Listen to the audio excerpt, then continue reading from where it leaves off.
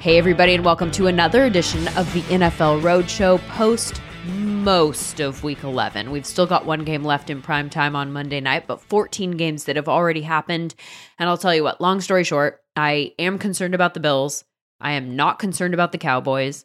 I'm starting to think that the Patriots might go on a run. And I am not at all surprised that the AFC's 1 seed, heading into yesterday, lost to the AFC's last place team heading into yesterday. Tennessee is not that team right now. Without Derrick Henry, they are not that team. They're just not. And yes, they'd won 2 straight without Henry, but the offense has not been good, and that was bound to catch up with them. Last week, for instance, against the Saints, 264 total net yards. Their leading rusher had 30 yards. Their best offensive player, and it's no doubt it's A.J. Brown now, he had 1 catch. Those are concerning metrics. And the week before was even worse. Remember that game against the Rams? They had 194 net yards. They ran the ball 26 times and only ended up with 69 rushing yards. Tannehill threw for 143 yards in that game. They won because the defense played well and the Rams did not. Rams shot themselves in the foot all night long. 12 penalties for 115 yards. So I've heard the conversations about the Titans in the last couple of weeks being atop the AFC, one of the best teams in the AFC. And while they earned the right to be in that conversation, it felt pretty obvious to me that they weren't actually going to stay there, barring the return of Derrick Henry while they were still in the mix, that is. And that's the thing that actually made them interesting in a projecting for the playoff sort of way. They did have such a big lead, both in the division and in the conference, that it felt like if they held on and they made it to the postseason and he was able to come back for the postseason, then we could talk about them as a team that could make a run. But I don't see it. And even though 538 gives them a 92% chance of winning their division, I'm not sure they're going to do that because the Colts are playing really good football. And though their schedule is pretty tough the rest of the way, they've got the Bucks, the Texans, the Patriots, the Cardinals, the Raiders, and the Jags. After yesterday's performance against the Bills, I'm not writing them off for any of those games because Jonathan Taylor is legit, though not going to win the MVP. All right, can we chill out on that conversation? If we weren't going to give it to Derrick Henry, we're not going to give it to Taylor. With a great offensive line and a quarterback playing well and wide receivers making plays, that's not going to happen. But he is no doubt a game changer and the kind of weapon in their backfield that is unlike many in the NFL. And the fact that he did what he did yesterday against the Bills defense tells you you cannot write him off against anyone, which means that you cannot write them off against anyone because Carson's playing better than we expected in a non-flashy, un-Patrick Mahomes-like way. And that defense stepped up big time against Josh Allen, just thoroughly confusing one of the best quarterbacks in the league on their way to a dominating win. Which brings me to the Bills, because I am concerned now, because we've seen this enough to be concerned. If you had asked me last week, I'd have said they were the best team in the AFC, the most complete team in the AFC. Hadn't always looked that way, but everyone has a down week here and there. That seems inexplicable.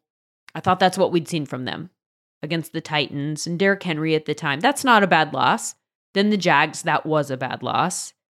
Now the ass kicking that they took yesterday, that's 3 losses in 5 games, and I can't dismiss it anymore. I don't know what the problem is, but there is obviously a problem. I feel like I do know what the problem is with the Raiders, who I think tipped into the irrelevant moving forward category yesterday with that loss to the Bengals and what felt like a really big game for both teams. The thing that bums me out about the loss is that it is likely going to end up in a lump narrative of second half swoons for the Raiders. And I think that this year is entirely different. I think that this year's letdown is because they lost an important piece to their offensive puzzle in Henry Ruggs. Not to mention their offensive-minded head coach. But really, for me, it's Ruggs. Because it's the piece that they haven't had in the last few years. And I know that they had Ruggs last year, right? But they didn't trust him to go downfield consistently and open up space for their best players who are better in the short to intermediate range. And they did this year. It was clicking. I mean, we were talking about a Derek Carr rebirth and how he could be aggressive, and he did have an arm.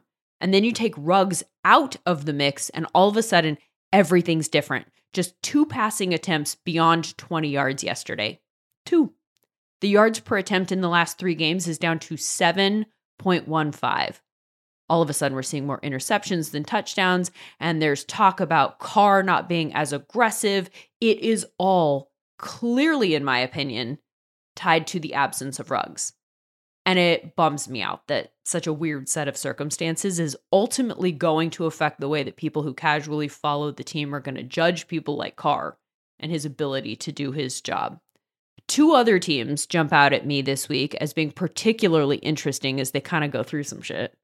The Browns, who barely beat the Lions to improve to 6-5, good for last place in the AFC North. They are currently the 10 seed in the AFC. According to 538, they have a 32% chance of making the playoffs. They have a 14% chance of winning the division. Neither of those percentages, as we head into week 12, is what anyone had in mind for them back in August. So what happened? And what is continuing to happen? Because Baker Mayfield was so frustrated after the game that he refused to talk to the media. He declined the opportunity. That doesn't happen, you guys. He did talk to them on Monday, and we'll talk to Jake Trotter, who covers the team for ESPN, about all of that in just a bit. First, though, another team that's searching for answers, the 3-7 Seahawks, whose loss yesterday felt like a bit of a tipping point to me. A home loss to a divisional rival that did not have its QB1, wide receiver 1, or RB1. 538 has Seattle's chances of making the playoffs down to 4%. And considering the circumstances surrounding their offseason last year, that probably doesn't bode well for their future together. So let's welcome in Michael-Shawn Dugar, who covers the team for The Athletic, for more on what's going on there. Time now to break the huddle. Hurry up, let's go! 2 on 2, ready? Michael-Shawn, it is good to see you. I loved your insights into this team when we talked during the offseason, so I appreciate you coming back.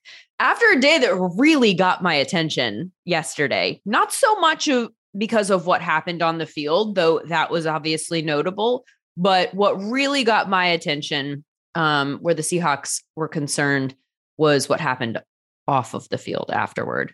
Can you tell me about the post-game press conferences?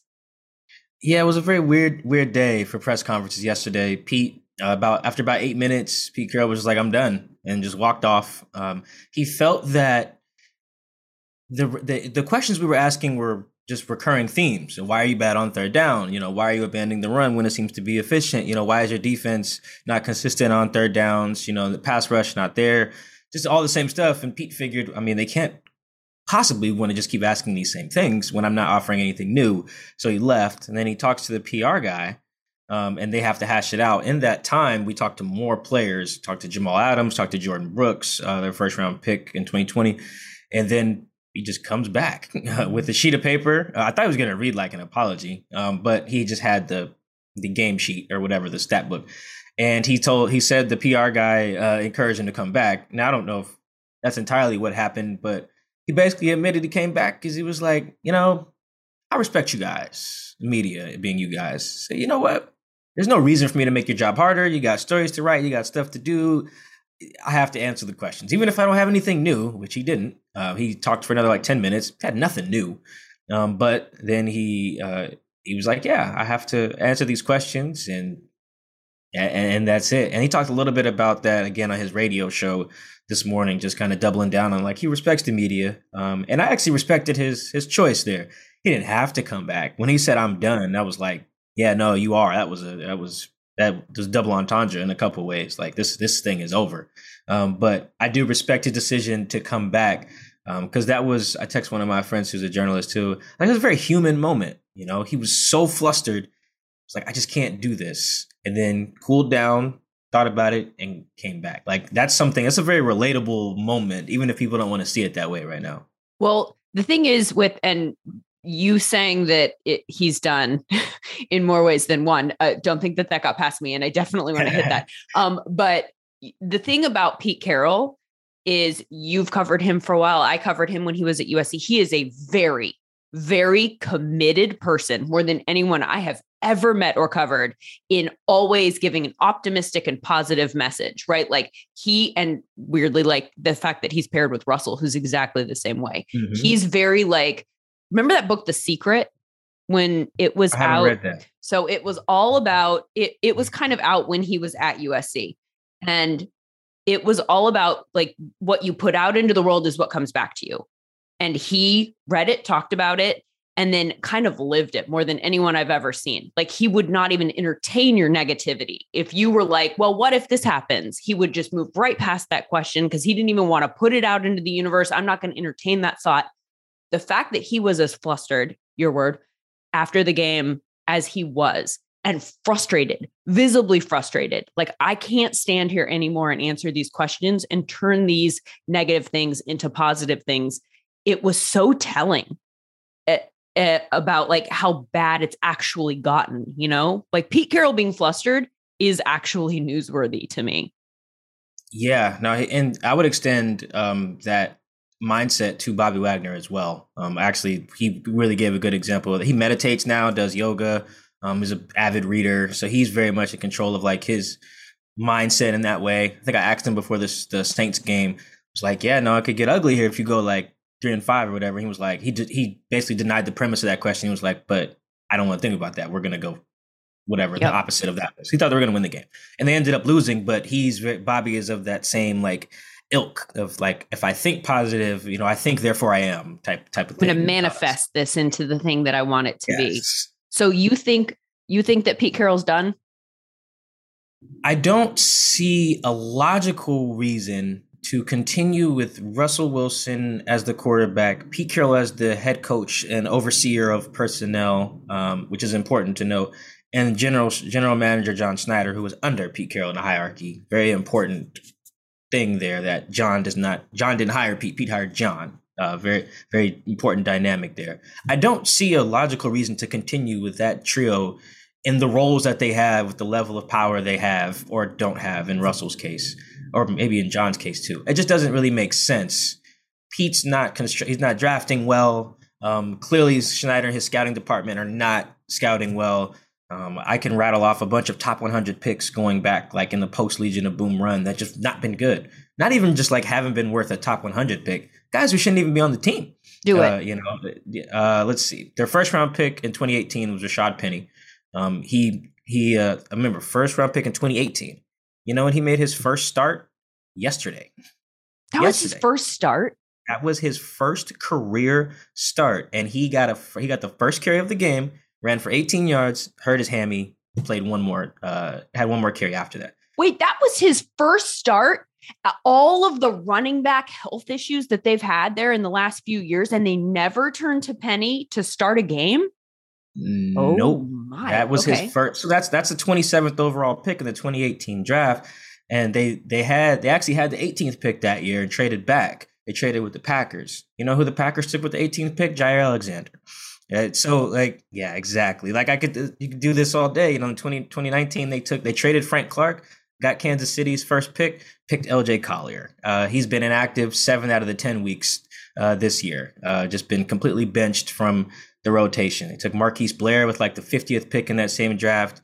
He started like 3 games or something like that. He's had like 2 season-ending injuries in 3 years or something. Cody Barton, 88th pick in that same draft. He's going to go his entire career never starting at the position they drafted him. This is all these guys. Lane Hill, the 95th pick in 2017. Ethan Posick, the 50-something pick in 2017. All these guys. No one knows these names. That's concerning. Exactly. Some of these guys aren't even on the team anymore, like Lano. And then you just have these top 100 guys. You know, Malik McDowell, the 35th pick, never played a snap for them in 2017. He was their top pick. There's just all these top 100 guys. And I think that's a good framework because when you talk about rebuild, it's not just having a top 10 pick. You fill out your roster in the top 100 in total. It goes all the way to the 3rd round. So, yeah, they've had DK Metcalf in there. He's picked 64 in 2019.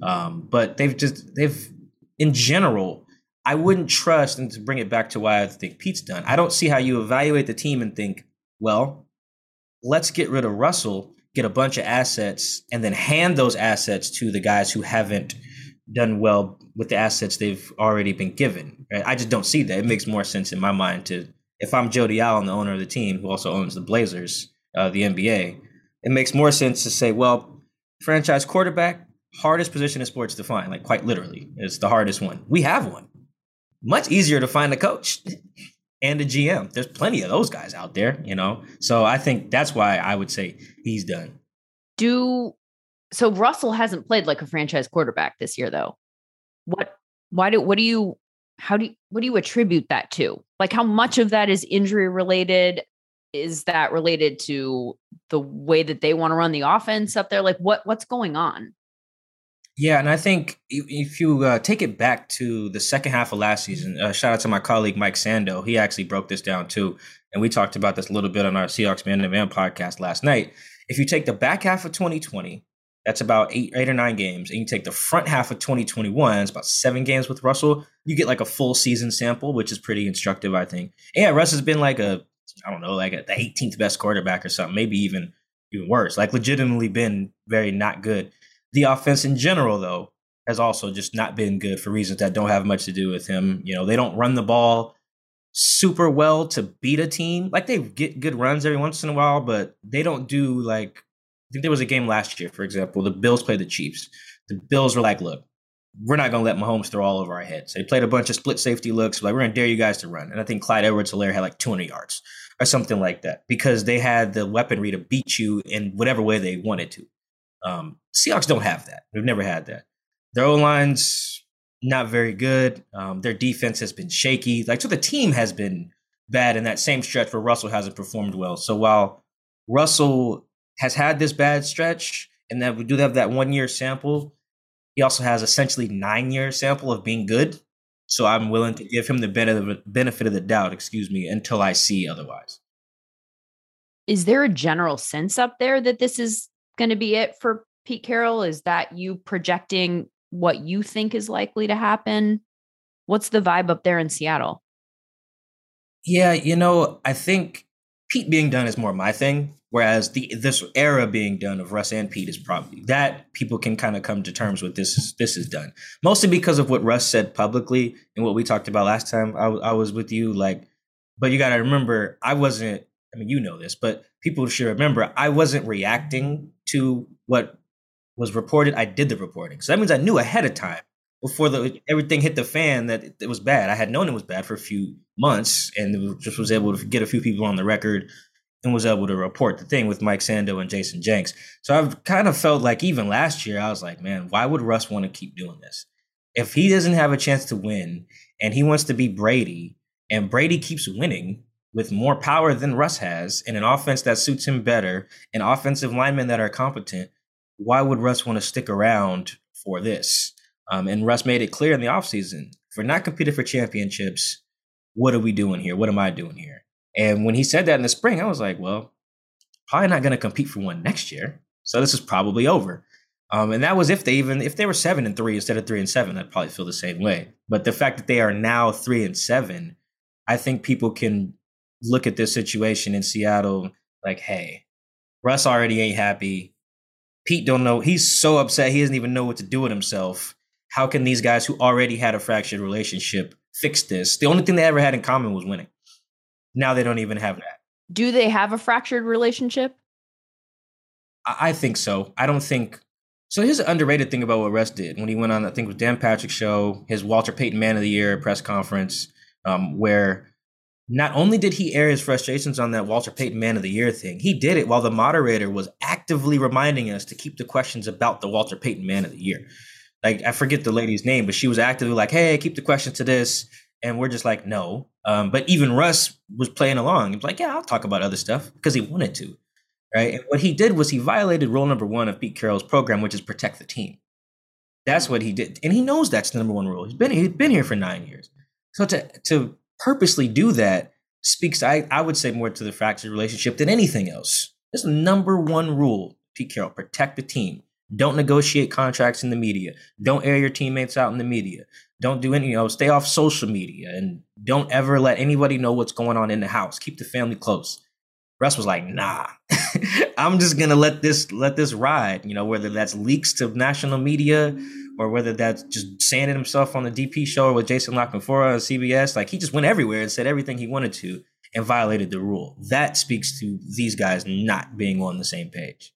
So if they did move on from Pete Carroll and they, went all in on Russell, we want you and you're the guy that we're choosing, he would have to go through somewhat of a rebuild, right? With a brand new unknown at head coach, and a lot of holes in the roster that you've pointed out. Do you think that Russell would, under those circumstances, based on what you know about him and his personality, say like, yes, I'm all in on this, or do the same thing he did last offseason, which is kind of a like low key, I'm going to spread the word that I want out still?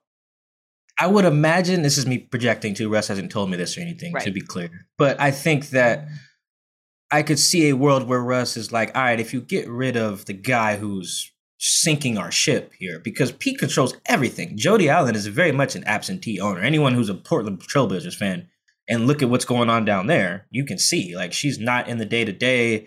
Like, she shows up to games and stuff, but she's not very involved. She signs off on like big deals, like Russell's contract and stuff like that. Not very involved. So Pete's just up here with the crown, sitting there, on one of them little chairs with the two like dragon things they're holding there with like a pet cat, and just said like, you can't tell him nothing. He's sitting up there. Like, that's how Pete's rocking right now. And I could see a world where if Russ is like, all right, let's get this guy out of here. Let's maybe get a new GM as well. And let's try to work around my skill set, both his flaws and what he's excellent at, in a way that's better suited to succeed. Because that's really where I think the Seahawks have failed too. Beyond Russ's play, which hasn't been good, like there's no way to slice that any other way. But if you're going to have an offense where you want to be more physical, you want to play good defense, and you want to run the ball, that's fine. That works. Like that's the Browns' way of constructing an offense. And I think Baker's play, notwithstanding, that's their team building is working. I think the Packers are constructed in a similar fashion. The Cowboys, teams like built around having good old lines and they could do whatever the hell they want offensively. Problem is, Seahawks haven't drafted well on defense, which is why they've had to do all these trades to mask all these things. Like, I applaud the aggressiveness in going after Carlos Dunlap or Quandre Diggs or Jamal Adams. But you have to do that because you didn't draft defensive ends or safeties very well, right? So, and then on offense, you need an O-line. The Seahawks are probably the worst offensive line drafting team of the 2010s. Like, I would put them up against any other team. Like, you can't do those two things and then expect Russ to just, all right, play ground and pound Mark Sanchez 2009 ball. That's not really how that works. So I could see Russ giving the new people the benefit of the doubt to try and build around him. Now, if they can't do that, then we're here in 2023 and he's just out. But I don't think that world does not exist. There's a world where Russ stays with the new people. I think I could see Russell wanting to, quote unquote, win the stare down. He has made it very clear that he wants to. I mean, everyone says this, right? That they want to finish their career in the place that drafted them, but he's really embedded there in Seattle. And I think I could see him, not knowing him as well as you do, wanting to stay there and ride this out in Seattle. That said, though, he's not exactly a young quarterback anymore. And do they have the draft capital in order to actually overhaul this team quickly? Do they have what they would need in order to make those moves to become competitive in a somewhat quick fashion? Because this team right now at 3-7, like, they get the benefit of the name. It's the Seahawks with Russell Wilson at quarterback and DK and Tyler Lockett. And there are a few big pieces, Bobby Wagner. And so you kind of give them the benefit of the doubt and put them in a tier that they have not proven that they belong in anymore. Yeah, they're not actually that short on assets. It feels like that if you read Seahawks Twitter or just like the doom and gloom. I don't think the asset shortage is the problem. They're projected to have $55 million in cap space according to Over the Cap. That's 8th most in the league. So they don't have a first round pick, but again, that's not the only way to build a team. They have a second round pick, a third round pick, and 2 fourths. They have their second fourth from the Jamal Adams trade with the Jets. So I mean, that's probably going to be 4 picks right there in the top 115-ish, depending on how comp picks play out for some of these teams, maybe 130-ish range. That's where you fill the meat of your roster. It's the same thing that the Rams are essentially doing. Prior to the Von Miller trade, the Rams decided, okay, the back end of the first round, there's not a ton of value. But in the second, third, and fourth rounds, we can find Cooper Kupps and Gerald Everett's and, some other guys that I think Tyler Higbee maybe as well, just guys that they found in that range. You can build there. You got money in cap space, you can build. I just don't think at this point it's very logical to think that if you give that money in cap space to a Pete Carroll and John Schneider-led organization, right, you are going to come back with anything other than disappointment. What happened? How did this happen to Pete Carroll? Because he has shown in the past that he knows how to build a roster. He did it at USC where he's in charge of recruiting, and he did a great job at identifying the players that should be recruited. Obviously it's different, right? When you have your pick of everybody as opposed to a draft, but you have to be able to identify the guys that are going to hit and the guys that aren't. And then he had success at the beginning there in Seattle. Like, was that not all him? Did we give him too much credit as a talent evaluator in the beginning? I'm trying to wrap my brain around how this went completely awry in that department. Yeah, that might be one of the stories I do this week. But the Cliff Notes version is, I think that, we gave a lot of credit to Pete and John and kind of whiffed on some of the other people who were important. Like Scott McCloughan was in that room. I think Jim Nagy, who runs the Senior Bowl now, was on their staff for a little bit, like in some of those earlier years when they were drafting really well. So there's other pieces, in there that aren't there anymore. Not to say that Scott and Jim, but those are like two good examples of people who were in the rooms. They were doing well. They're not in the room, not doing well, right? That's not irrelevant information, I would say. And also the draft is a little bit of luck too. They found Cam Chancellor in the 5th round, Richard Sherman in the 5th round. Like, It's not that they weren't trying to get them in the 5th round. Right. Yeah. There's a little bit of that. I also think that, on a more like macro level, there was a market inefficiency that they were exploiting, particularly with the size of cornerbacks. Like, they were the only team looking for Brandon Browners and Shermans really at the time. And then when they had that success playing cover 3 long arm guys, okay, well, everyone was like, let's just draft long corners. I mean, look at this last 2021 draft. The corners were huge. That were all, Surtans and J.C. Horns and Stokes and all these other, Caleb, the Virginia Tech guy with the bad back, like all of Farley, I think is his name. All of these guys, corners were big. Yeah, the corners were all like averaging 6'1" at the top of the draft. Look at all the receivers were getting smaller. It was like Devontae Smiths and Jalen Waddles, not DKs and AJ Browns, right? So I think that part they can't exploit that anymore. Now everyone's looking for big corners. The Colts and the Bills and teams that have hired people from the Seahawks specifically and built good rosters. That's why I named those two teams. So it's a combination of a bunch of things, losing some scouting people, just taking some risks where they shouldn't have. But I think specifically defensively, because they've drafted just one Pro Bowl defender since Bobby Wagner in 2012, and that's Shaquille Griffin. He was the 90th pick in the 2017 draft. And he was a corner. I think that in defense, they were trying to exploit something that can't be exploited anymore. The rest of the league caught up and was like, oh, let's do what Seattle's doing. 31 people are doing what you're doing, then it's not the best thing since sliced bread anymore. And I think the Rams might run into that same issue. Like, they're the only one who doesn't believe in drafting in the back end of the first round. If like 4 other teams start believing that, then it's no longer this genius strategy and they're going to have to pivot. Yep. It changes everything when you're getting competition for the thing that is your thing. So in the short term future for the Seahawks, what kinds of adjustments do you think that they will make? I mean, it appears that at the very moment that we're speaking that they don't necessarily have the answers. But Russell Wilson, I don't know how much the finger is an issue, whether you move him back under center. I mean, are there any answers that you think would be the right answers in the short term in terms of salvaging as much of the season as you possibly can?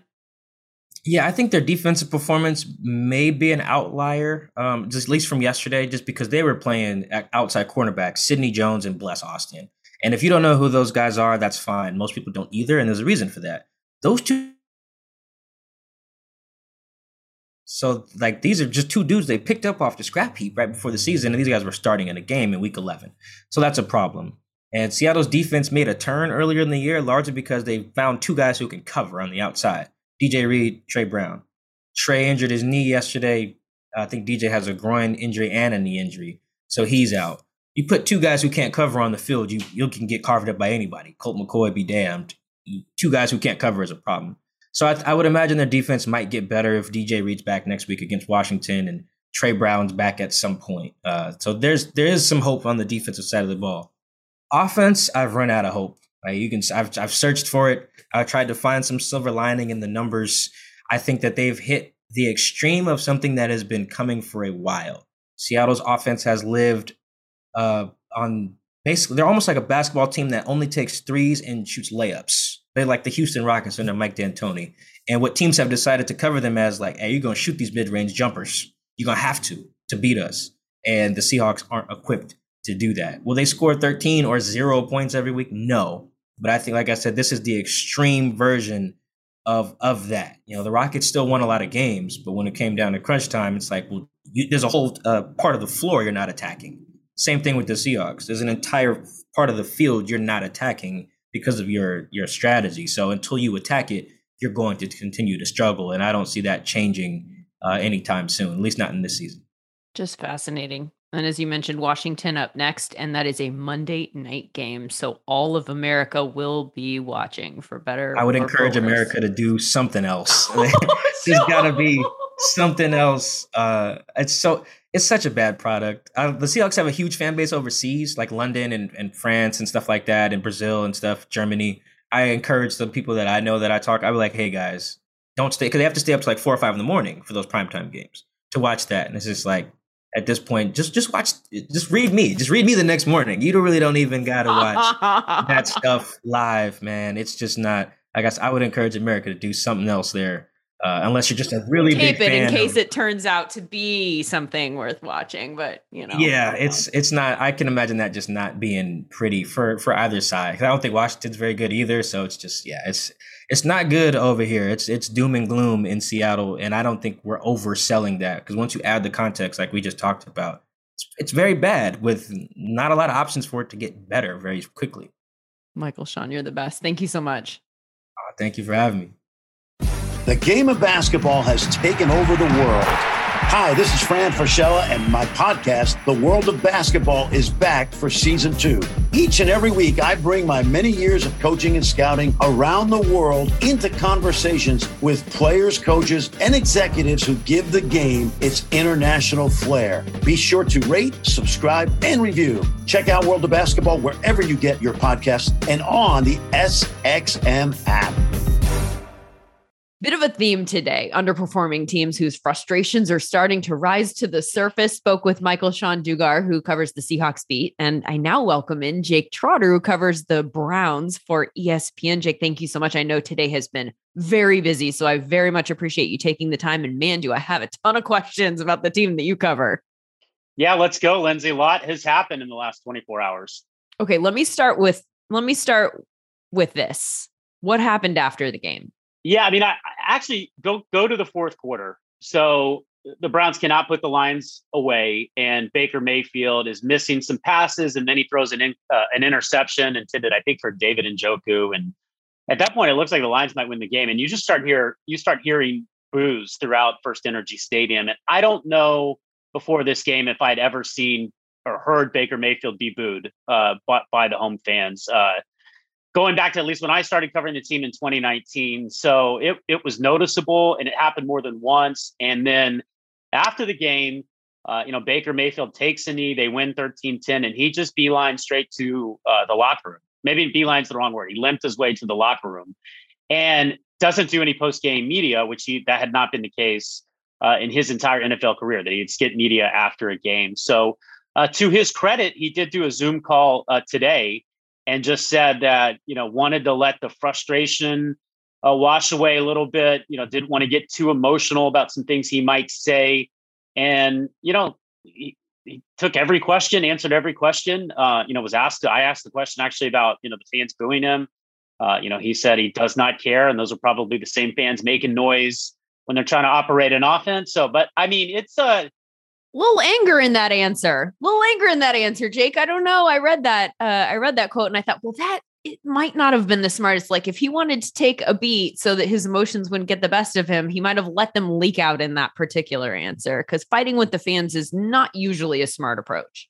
Yeah, and Baker's an emotional guy. I mean, I think that's why he was the number one pick. People love that emotion when he was coming out of Oklahoma and his rookie season, and even last year when they went to the playoffs. So yeah, I mean, he if it sounded like he cared, reading the what he said, go watch the way he said it. So it was one of the spicier Baker Mayfield media sessions that I've seen in a while, and it's going to be really fascinating to see what happens these next two games, because they're either going to have a chance to win the AFC North after these two games, or their season is going to be over. And then, obviously things could derail from there. Yeah, it's crazy. And again, there are so many directions we could go on here, because it's on the one hand, it's just nuts that this is what we're even talking about based on the expectations coming into the season, the way that the roster's constructed. This season has completely caught me off guard as far as the Cleveland Browns are concerned. But let's go back to the Baker thing for just a second. Where does his frustration lie primarily, as based on the way you understand it anyway? Because he did say in today's press conference, that he acknowledged that he played like shit, was mad at himself. Is he also mad at circumstances? Is he mad at something outside of himself and the position that he's being put in? Or is it just that he's frustrated with himself and his own play? Well, this was a huge season for Baker coming in, and they had, he just led the Browns to their first playoff victory, in 3 decades, led them to the playoffs for the first time since 2002, the franchise, and played really well. I mean, people forget how well Baker Mayfield played from like week 6 on last year. From week 7 to week 15, in terms of QBR, only Aaron Rodgers and Patrick Mahomes had better QBR ratings. He played really well in that Pittsburgh Steelers playoff road win where they didn't even have Kevin Stefanski there.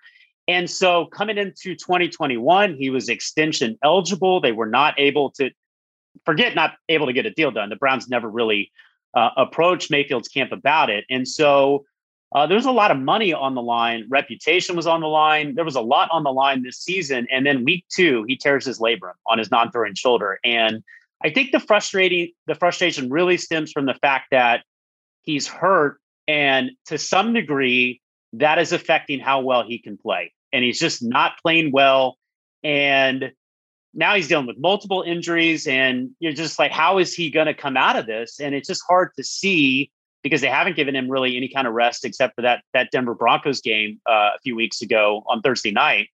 It's just hard to see how this turns around at this point. And, we're not talking about just about the Browns not making the playoffs and underachieving, which I think is looking more and more likely at this point. But, we don't even know if Baker Mayfield is going to be the long-term answer at quarterback for the Browns anymore. I think that's really going to be a question on the table going into next offseason. 2022 might be make or break best case scenario for that situation. So it's you can understand why he is frustrated. And I think it just stems from the fact he's hurt, he's in pain, and he's playing not up to his capability.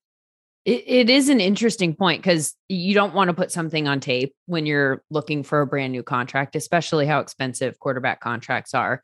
The Browns were already in a tough position of trying to figure out whether or not he was a franchise guy and worth hanging their hat on for the, next 5 years or something like that, especially since they do have a really good roster this year. So there are going to be a lot of people that look at this and say, well, Baker, we gave you this. And if you can't win with this, then we're going to go roll the dice, with somebody who might end up being worse, but might actually take us where we want to go, considering all that we're offering you in terms of personnel pieces around you. How much do you think, based on what we're seeing from Baker, is tied to the injury this year? And how much do you think that he could perform at a totally different level if he wasn't injured? Yeah, I mean, there's varying opinions on this, and I can't say for sure, to what extent the injuries are impacting him, but they're having a huge impact. I mean, we can argue about how good, Baker Mayfield is or isn't. I mean, we've seen that debate, happen, since he entered the league, right? But we did see him last year play at a pretty high level. I mean, he was a fringy top 10 quarterback in the NFL the second half of the season last year. We saw him as a rookie almost win, NFL offensive rookie of the year, break the rookie record for touchdown passes. And I think, the disappointment and the frustration also stems from, and why I thought Baker was going to have a big year this season. This was the first off season. Lindsay didn't have a new offensive coordinator, a new head coach, a new playbook to learn, new schemes, new teammates. I mean, they had all 11 starters back, and not just the starters, but like their top 5, 6, 7 backups were back off last season as well. And, he was like the third quarterback in NFL history to play for 4 different head coaches his first 3 seasons in the league. So you could kind of say, okay, like, I think some of his struggles are understandable because he was put in some really tough situations his first few years in the league. It finally looked like he had a scheme that matched his skill set, a partnership with Kevin Stefanski that was really going to thrive going forward. The best offensive line in football, arguably, 2 phenomenal running backs, maybe the best running game in the NFL, some highly paid wide receivers in Jarvis Landry and Odell, who's not here anymore. We can get into that whole situation, which I think is a factor in all of this as well. And so I think everybody thought he was going to have a big year, and then all of this stuff was going to take care of itself, extension and the money and all that. It's something he said during training camp. And I thought in the Kansas City game, even though they didn't win, he played pretty well. He looked like 2020 Baker to me. And then since that labrum injury, he's just looked like, a less version of himself. I mean, this season really reminds me of 2019 when they were 6-10. Baker could not get anything going. And, they had a lot of drama off the field as well. And it's crazy to even say that, considering, again, the way that the roster's constructed, what we went through in the offseason, when they were drafting, they were the team in the draft that had like no holes to fill. So they could just sit there and wait for the best available to land in their lap and just collect talent. And it looked like they won the draft. It looked like they won the offseason. I mean, this team had everything that they needed going into the year. I think the Odell point is very, very interesting, coupled with the fact that Baker played so well down the stretch when he did not have Odell. And we had the conversation last year around the league of, whether or not Baker was better off without Odell, whether the Browns were better off without Odell. And then there was the whole component of like, well, that's a silly thing to say because Odell is so good. And then the stuff blew up with Odell this year, and they came out in that first game after Odell left. They looked very similar to the way that they looked down the stretch last year. And I thought, oh my gosh, it is that. And then since then, it has appeared to not be that. What do you make of the Odell factor in all of this? Like, why did it not work with him? And why did in so many games they actually look better without him? Yeah. So I think that last year, I wrote this at the time, right after the Odell injury. I didn't think that the Browns were necessarily going to be better off, because the thing about Odell, whether he's catching passes or not, he just has a lot of gravity on the field, and that creates running lanes for Nick Chubb. That creates opportunities in the passing game for the tight ends, for Jarvis Landry. But I did actually think that Baker was going to play better without Odell. And the reason I wrote it at the time, and it certainly, I think, proved to be the case, was that Baker and Odell just never were able to find a chemistry together. And, I wrote about it after the Odell split a couple of weeks ago. Baker couldn't get Odell the ball, right? We all saw that. But Odell also couldn't get to the spots that Baker needed him to be at. What is that? What do you mean by that? I think with some of the route running, and I don't know how prevalent it was necessarily this year compared to 2019, but, there were some occasions in 2019 where, Odell just ran a route that Baker was not expecting. And I don't want to say he ran the wrong route, but just not the route that Baker was expecting. How can you possibly run a route that the quarterback's not expecting?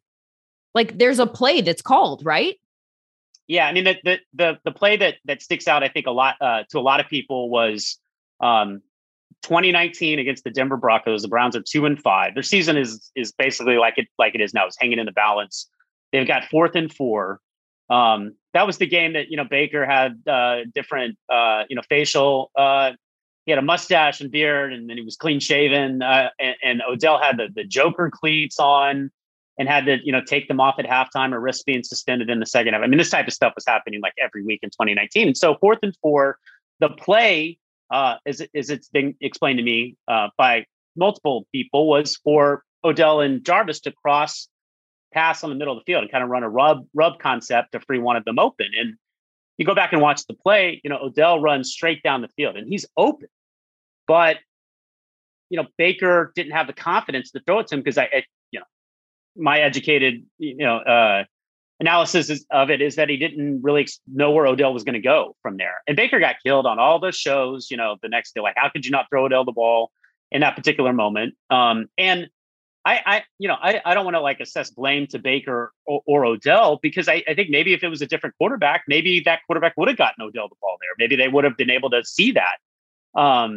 opening and been able to change the route, on the fly by just looking at one another, which Baker has that kind of rapport with somebody like Jarvis Landry. But they ended up, Baker ended up throwing an incompletion on that play. They dropped to 2 and 6. And it was just like that a lot in 2019. And, maybe it's not running the right or the route that Baker thought, he was going to run it. Maybe like in the Minnesota game earlier this year, that was the first play that Odell Sr. posted on that video, or that was on the video that he posted. Baker has this, woeful underthrow. Odell's streaking into the end zone. And, on that particular play, they just read the safety coverage differently. And Baker thought Odell was going to, stop his route short. And Odell, saw nothing but green turf in front of him and kept running. And that's just a situation where like these two guys just couldn't get on the same page. And that is why I think one reason why Baker was just better, because he, Odell was not in his head. He was going through his progressions, was on time with the throws and just kind of reading the defense and not worrying about getting the ball with to one particular player, because Odell, in addition to having gravity on the field, has a lot of gravity off the field as well. And so I was curious to see how it was going to go this season. And then after the Odell split, and you're right, it looked like it was going to be like 2020 again in that Cincinnati game, but Baker's just not played well since, regardless of the whole Odell situation. And the one thing that I think Browns fans should be worried about is Odell is really popular in that locker room. There's this like weird narrative out there that like he's a bad teammate and like that nobody likes him, and it's just not true, not the case at all. And I think a lot of those players, some of them even admitted it, to us, like, we don't really understand what's going on. Like, we don't get why he's leaving. And they do. We want him back. That was something that John Johnson III said. We want Odell back in the locker room, even after the video had posted. So it is kind of a problematic situation going forward because, you have to wonder, some of those players are, what's going on here? Like, why can't we get the offense going? Because we have all these players, as you mentioned earlier, all these Pro Bowl running backs and this offensive line, and, our quarterback's just not playing well. And that feels like an indictment on Baker. I'm sure that Baker's taking a lot of that on too, because it feels like he has friends in the locker room. At least outwardly, people are supporting him. But if they're also supporting Odell after Odell, at least his dad, is so publicly attacking Baker and pointing the finger at Baker, then I think if I were Baker, I would feel like I didn't have true allies in the locker room if they were supporting both of us. You know what I mean? I know what you mean. And again, like I haven't any, and I don't think this is necessarily like we have a Baker side in the locker room and a Odell side in the locker room. I'm not saying that it's become a divisive issue that way, where we have factions now, but I do think that, listen, if a guy that a lot of players on that team look up to is basically saying, this quarterback is trash, I think, that's basically what his dad was saying. And Odell never publicly denounced those comments still, then I think that could leave an impression with a lot of guys. And so Baker's feeling all of that. And the other part of this, Baker is the unequivocal tone setter and leader of this team. And this was another problem in 2019 when they were such a disappointment. Baker was not playing well. And it's hard to be that guy, like the tone setter, the guy that everybody's rallying around when you're not playing well. And that's happening again now. You can just kind of feel it. And I think that that's difficult for Baker because they really rely on him to be, not just the quiet leader, but the vocal leader, on the field, in the locker room. And, when you have an 8-point whatever QBR against the Detroit Lions, it's hard to be that guy. I mean, it would be hard for anybody. So here's where I'm stuck a little bit. Like if OBJ is running the wrong route, right? Mm-hmm. And then everyone else on the offense knows what the play is called. And then when you go into a meeting, you kind of know, they know, we don't know at home, but they know where the blame should be affixed, right? Like, you were supposed to run that route. You didn't run that route. The fact that they still want him back, the fact that he is getting so much support from the locker room, the fact that it didn't feel like there were people that were coming out and kind of saying like, yeah, but like, I like him. He's a good guy, but I get it, then maybe that makes me feel like that wasn't actually happening as much as we've kind of heard. I'm trying to figure out, because that seems like an obvious, like, there's one guy that's right and there's one guy that's wrong. And sometimes, like the situation that you described where you read the safety differently, right? Like, that's a little bit of a gray area. Is it mostly gray area? I would say it's mostly been gray area this year. I would say it was mostly a gray issue this year. I would say in 2019, especially, it was not so gray at times. And there's probably, in Baker and Odell, it's the reason they spent so much time together this offseason. Odell flew to Austin, Texas. They went to Montana together during Labor Day weekend, right before the season started. You'd go to training camp and Odell wasn't cleared yet, and they'd be off to the side throwing route after route after route so they could get on the same page. And again, I'm not saying that in every case it was Odell's fault or in every case it was Baker's fault. They just never saw the game the same way. And I think that led to a lot of the chemistry issues. And, if you're an offensive lineman, you don't know what route's being run. If you're a defensive back, you don't know what's going on, I think, as much. It's not like they are going through all of this, as a team every single week. And it's a little bit, I think, segmented to some degree when you're evaluating, what went wrong in a particular, area of the game. Where does Jarvis, how does he fit into all of this? Because I've thought about him a number of times as Odell's best friend, then sitting on the bench next to Baker. Feels like he's been put in kind of an awkward position. Yeah, kind of.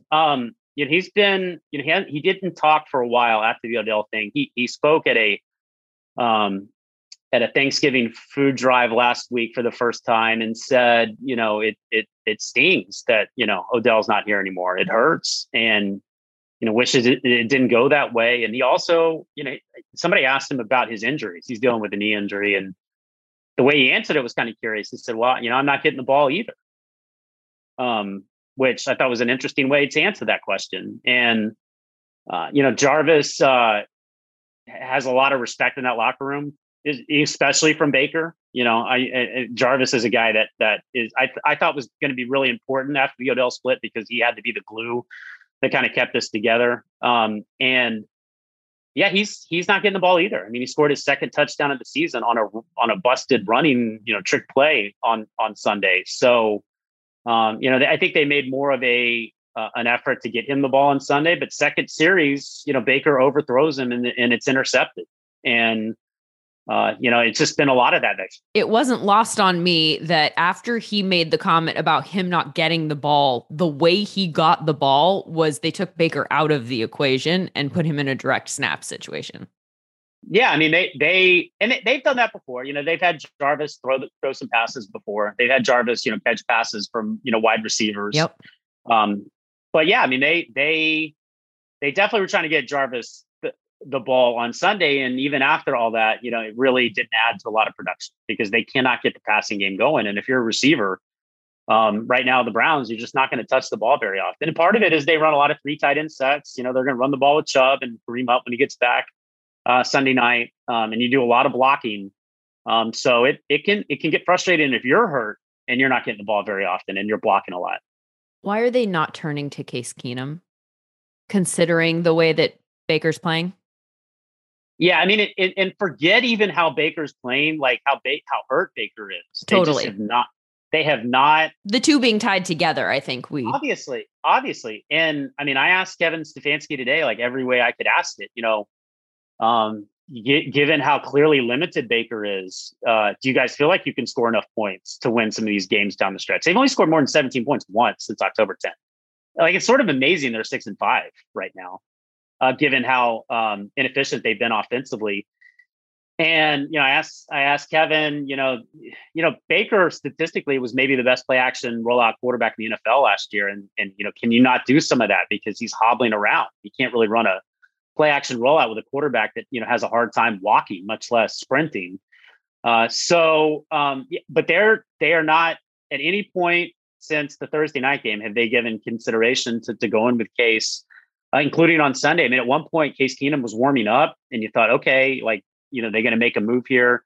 Baker's really hobbling around, and Stefanski said afterward, I didn't even know that Case was warming up.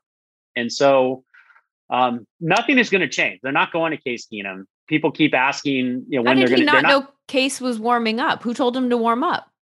I don't know. I don't know if Case took it upon himself, or maybe the offensive coordinator, or somebody, or maybe Case just saw Baker limping and said, maybe I need to get ready just in case. Case is a veteran, so he was warming up at one point, but it never got close to them considering making a change. What does your gut tell you about the future at quarterback for the Browns? What needs to happen the rest of the way out? Are they? Do you feel like they're could be swayed either way at this point? Do you feel like they've probably already made a decision? What do you think is most likely to happen? Okay, so I think that anything that happens in 2020, 2021, the rest of this season, is probably not going to have that much of an impact on what decision they make. In terms of, this is our guy, this is not our guy. I think that this is going to be a can that gets kicked down the road. And could they bring in another quarter, like a Ryan Tannehill? Everybody acts like finding a Ryan Tannehill is easy, by the way. Guy that you can just immediately, rehabilitate into a top tier quarterback. Right. Could they draft a quarterback? I mean, I think those are conversations they're probably going to have.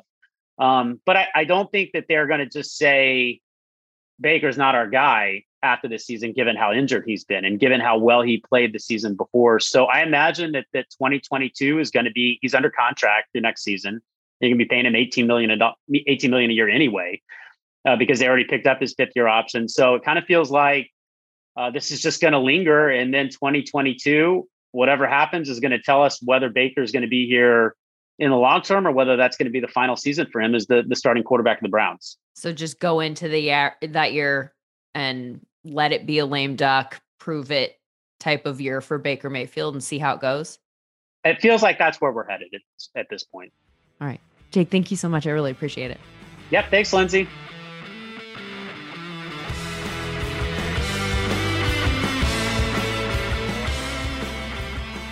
Good stuff there from Jake and earlier from Michael-Shawn. And a big thank you to both of them, who can be found on Twitter at Jake_Trotter and Mike Dugar. That is Dugar.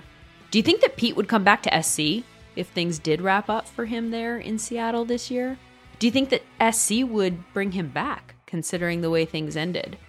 I wonder if that would be a possibility. Anyway, Michael-Shawn mentioned Mike Sando several times in our conversation, and he is coincidentally going to be my guest on Wednesday. He wrote a really interesting piece about quarterback support for The Athletic last week. And by support, I mean like pieces around him, stuff like that, not like support like booing fans. And so I'm interested to talk to him about what he found in doing the research for that piece. And that'll be up on Wednesday. In the meantime, I hope you enjoyed this episode. If you did and you want to hear more, please give us a 5-star rating and leave a review. Subscribe on Apple Podcasts, Stitcher, Pandora, wherever you get your podcasts. The NFL Roadshow is also available on the SXM app. Free for most subscribers. Just download it today and tap podcasts. For video clips of the show and more, follow me on Twitter, Lindsay_Rhodes. I'm also on Instagram, Lindsay Rhodes NFL. The NFL Roadshow is part of the SiriusXM Podcast Network. The executive producer is Andrew Emmer. Andy King is the director of sports podcasting for SiriusXM. And a special thanks to SiriusXM's senior vice president of sports programming and podcasting, Steve Cohen. We'll see you on Wednesday. Have a good one, guys.